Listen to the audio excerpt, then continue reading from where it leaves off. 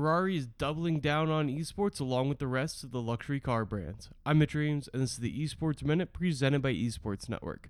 If the pandemic has had a positive effect on any aspect of esports, it has to be sim racing.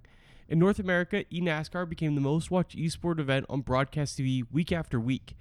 In Europe, almost all the luxury car brands have gotten into sim racing or expanded their efforts. Today, Ferrari joined the fray. The iconic car brand announced the Ferrari Driver Academy Hublot esports team. The team, sponsored by Swiss watch manufacturer Hublot, will be made up of the best drivers from this new sim racing series. The Ferrari esports series will start with two competitions. The first is an amateur event that players can apply for in hopes of being selected. That series will open up for applications on August 7th, and to be considered, the applicant must be a European citizen over the age of 18. The second race will be a bunch of hand-picked sim racers. The top finishers from the two races will meet in the finals, which is scheduled for November. Ferrari also competes in the F1 esports series, but the brand still appears to be lagging behind some of the other competitors in the luxury car world. BMW has sponsored a bunch of esports organizations, Lamborghini is also running an esports series called The Real Race, and McLaren has sponsored an esports organization in Korea.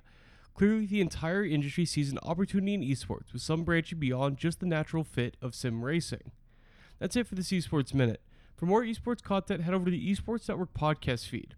I talked with Greg Selko and Marco Maru about XSET.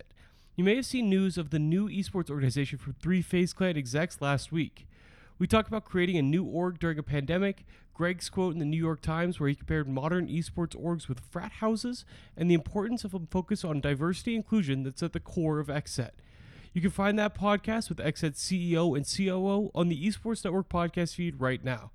In a few hours, check back with this feed. I'll be double posting today as I'm announcing a new Esports Minute-like podcast focused purely on the collegiate esports scene. I'll give more info soon, so check back in a little while.